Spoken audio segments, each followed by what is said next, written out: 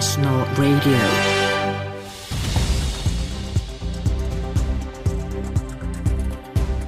Hello and welcome to Bulgaria Today, the English language podcast of Radio Bulgaria, bringing you news, stories and music from this country.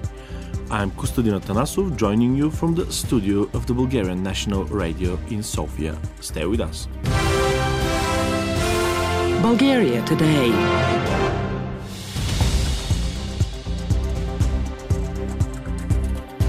First, the news headlines on Friday the 4th of November. Bulgarian National Bank denies writing report against the adoption of the euro. Social security payments for 2023 are secured, Deputy Social Minister says. A return to paper ballots is effrontery, said ex-Prime Minister Kirill Petkov. Fire broke out on Sofia-Varna high-speed train last night. All passengers are safe. Russian strikes leave 4.5 million Ukrainians without power. Bulgaria reports 580 new cases of COVID-19.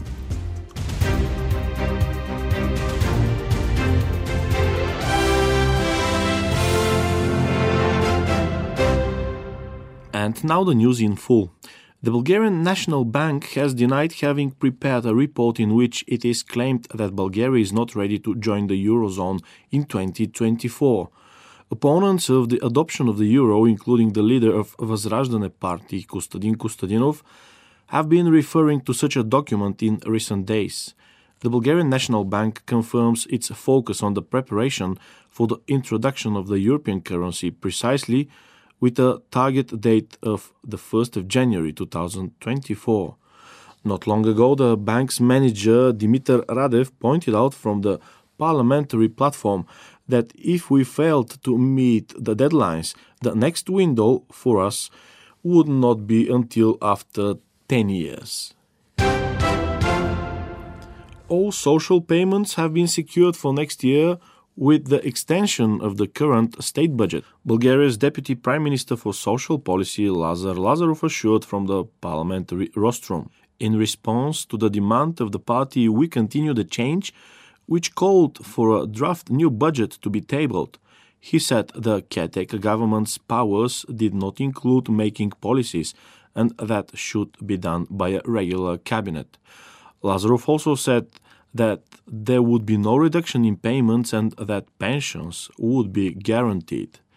The official poverty line for 2023 is 22% higher than the size of the poverty line this year, which shows that inflationary processes are completely covered, Lazarov pointed out.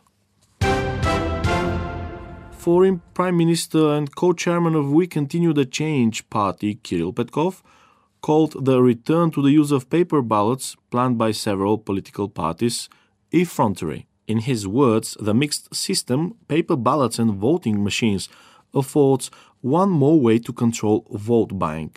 In an interview with Nova TV, he gave as an example the 2015 election, when there were more than 460,000 invalid votes. Meanwhile, a protest was organized in front of the National Assembly building against the return to the old voting method using paper ballots. Activists from several parties and movements not represented in parliament spread out copies of election tally sheets from previous elections when paper ballots were used, filled in with many mistakes. We are here to raise the alarm that the status quo is coming back with the help of the paper coalition, GERB, the Movement for Rights and Freedoms, the Bulgarian Socialist Party and Bulgarian Rise, commented Maya Manolova, leader of Stand Up Bulgaria.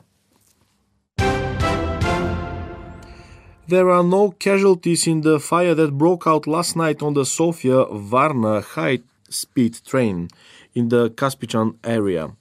Only one of the engine drivers was slightly injured. He injured his hand trying to detach the locomotive from the first car. The fire has been extinguished and all 50 passengers are in good condition and have already been evacuated. Today, a second inspection will be made at the scene of the accident, which will be attended by experts from the railway company in order to determine the causes of the fire. A firefighter who was a passenger on the Sofia-Varna train last night prevented a major tragedy with his prompt reaction. He was the first to notice the fire which broke out in the second carriage. Commissioner Ivan Ivanov, head of the fire brigade in Shumen, says the man who pulled the emergency brake and evacuated the passengers is called Varban Georgiev, and he is head of the State Fire Control Department in Varna. The causes of the fire are not known as yet, with theories ranging from technical failure, as there was a pop and then smoke, to a burning cigarette. Nearly 4.5 million Ukrainians, or over 10% of the country's pre-war population, have been left without electricity since last night because of the Russian strikes, President Volodymyr Zelensky announced in his video address. Kiev and 10 other regions are affected, including Kiev, Dnipropetrovsk and Zaporizhia. Zelensky accused the Kremlin of resorting to energy terrorism, as its troops are making little progress on the battlefield. He urged local authorities to conserve electricity, adding that now was not the time for flashy window displays or advertisements. Russian forces are likely to abandon their positions on the west bank of the Dnieper River. Kirill Stremusov, deputy head of the Russian Occupation Authority in the Kherson region, told Reuters in an interview. He explained to the pro-Kremlin media Solovyov Live that the Russian units would probably withdraw to the eastern coast. So far there is no official reaction from Kiev, but if the message is confirmed, it will be the most humiliating Russian withdrawal since the beginning of the invasion of Ukraine, commented Reuters. Russia has been fighting for months to retain control of territory west of the Dnieper, where it has sent tens of thousands of troops as reinforcements. This zone includes Kherson, the only Russian-occupied major city in Ukraine, as well as a dam on the river that supplies water to the Crimean Peninsula, which was annexed in 2014. The International Atomic Energy Agency has found no signs of undeclared activities in the nuclear field, Reuters reported. The inspection of 3 suspicious sites, according to Moscow, was made in response to accusations that Kiev is developing the so-called dirty bomb, a conventional explosive combined with radioactive material. Meanwhile, the Russian Ministry of Defense announced that the test of an intercontinental ballistic missile launched from the nuclear submarine Generalissimus Suvorov was successful, reported Associated Press. The missile, which is capable of carrying a nuclear warhead and is expected to enter service with the combat fleet soon, was launched from the North Sea and struck the intended target at a test site on the Kamchatka Peninsula. COVID-19. Over the past 24 hours, 580 new cases of coronavirus have been registered in Bulgaria, out of 5,206 tests performed, according to the data of the National Coronavirus Information Portal. 11% of the samples came back positive. 59% of the newly infected persons have not been vaccinated. The highest number of cases is in Sofia, 187, in Sofia region 33, and in Burgas 31. There are 640 patients in hospital, as 57 of them are in intensive care units. 63% of the newly admitted 70 patients have not been vaccinated. 5 persons died in the past day, as 80% of them were not vaccinated. 624 patients recovered.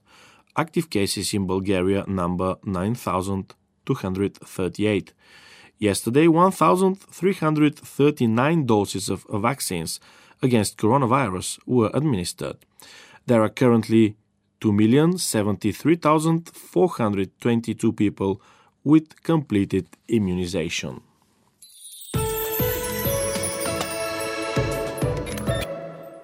And now the weather forecast. Cloudiness will be significant overnight and tomorrow. Clouds will increase from the southwest, but no precipitation is expected.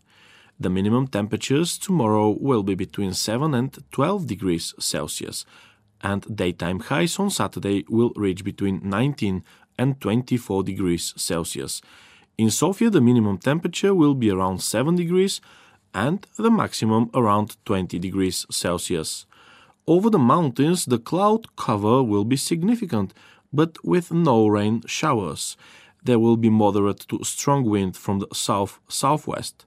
The maximum temperature at an altitude of 1200 meters will be about 16 degrees, at 2000 meters about 8 degrees Celsius. Cloudy skies are expected also along the Black Sea coast. A light to moderate wind will blow from the south-southeast. The maximum temperatures at the seacoast will be between 19 and 21 degrees Celsius, and the seawater temperature will be between 16 and 18 degrees Celsius. Bulgaria Today.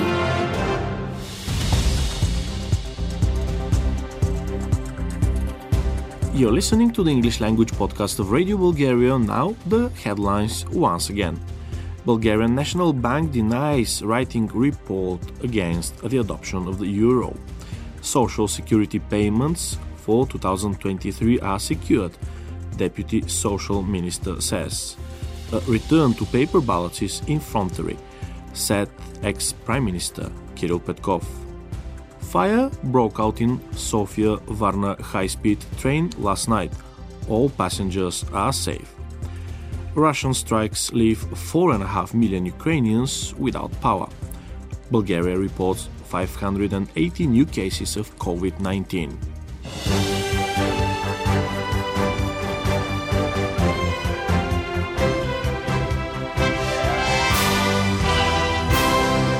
You're listening to Radio Bulgaria in English. Next on the show, military aid to Ukraine has now green light from Parliament.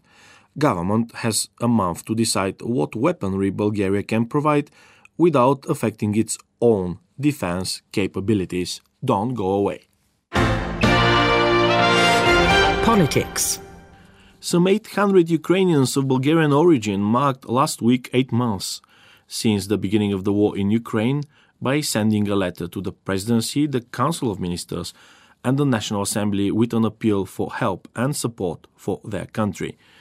The MPs gave a sign that they have heard the call by backing the National Assembly's decision for Bulgaria to provide military assistance to Ukraine nearly 7 months after the proposal was first tabled in Parliament.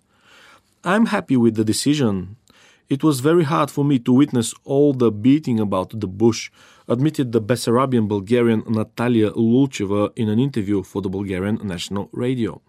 She also commented on the attacks by the Vazraždane party that those MPs who signed the appeal for military aid had selfish intentions. This is an out-and-out lie. I can name people I know personally, Bessarabian Bulgarians, who are fighting on the front at the moment.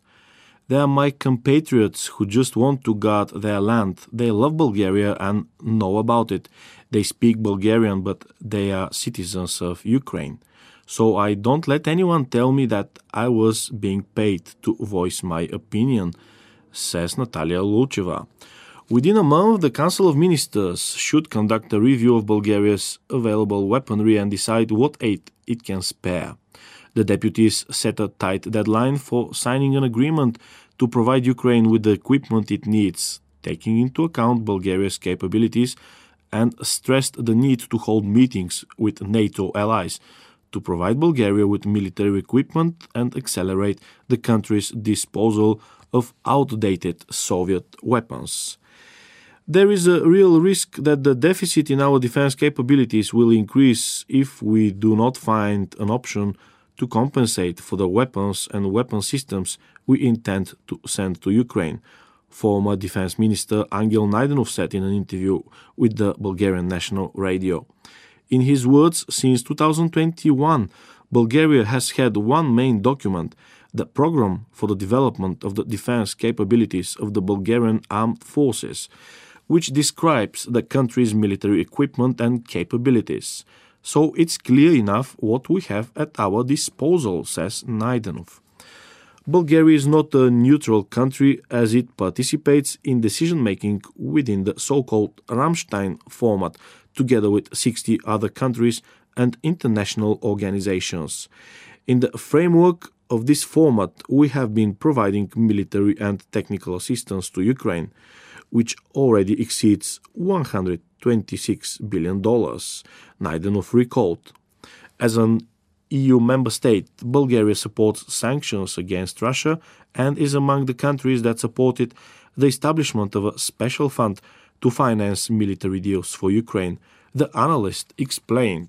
Another military expert and former minister, Velizar Shalamanov, said Bulgaria could provide armored vehicles, missile and fighter complexes, including aircraft, but most of all, ammunition. Regarding the replacement of the country's equipment, Shalamanov explained that its acquisition should take place within a clearly defined rearmament program. It is likely that in the near future we will have Patriot air and missile defense systems superior to the C-300 complexes.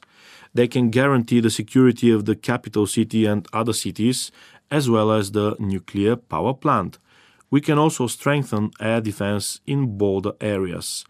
We should not wait for the replacement before sending military aid, as some of that new equipment needs time to be produced, said Hristo Gadjev, chairman of the Parliamentary Defense Committee and a GERB SDS MP. The Bulgarian army, in addition to the operational equipment it is currently using, has some in reserve.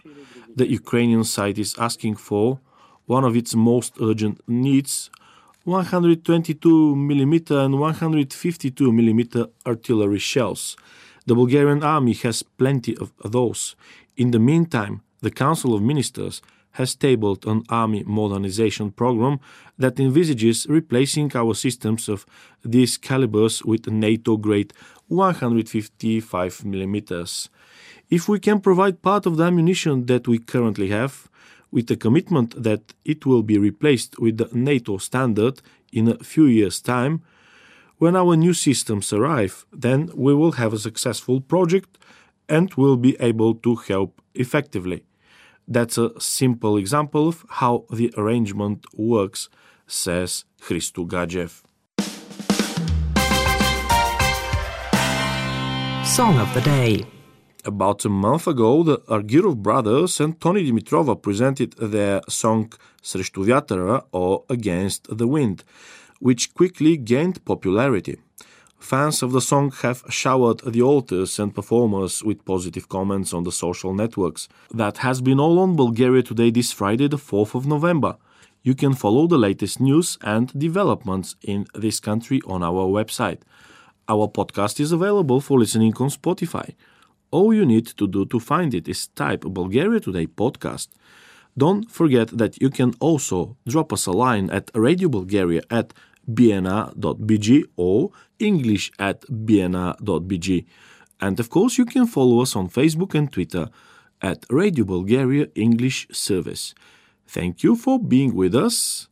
Do join us again on Monday. Stay healthy and take care.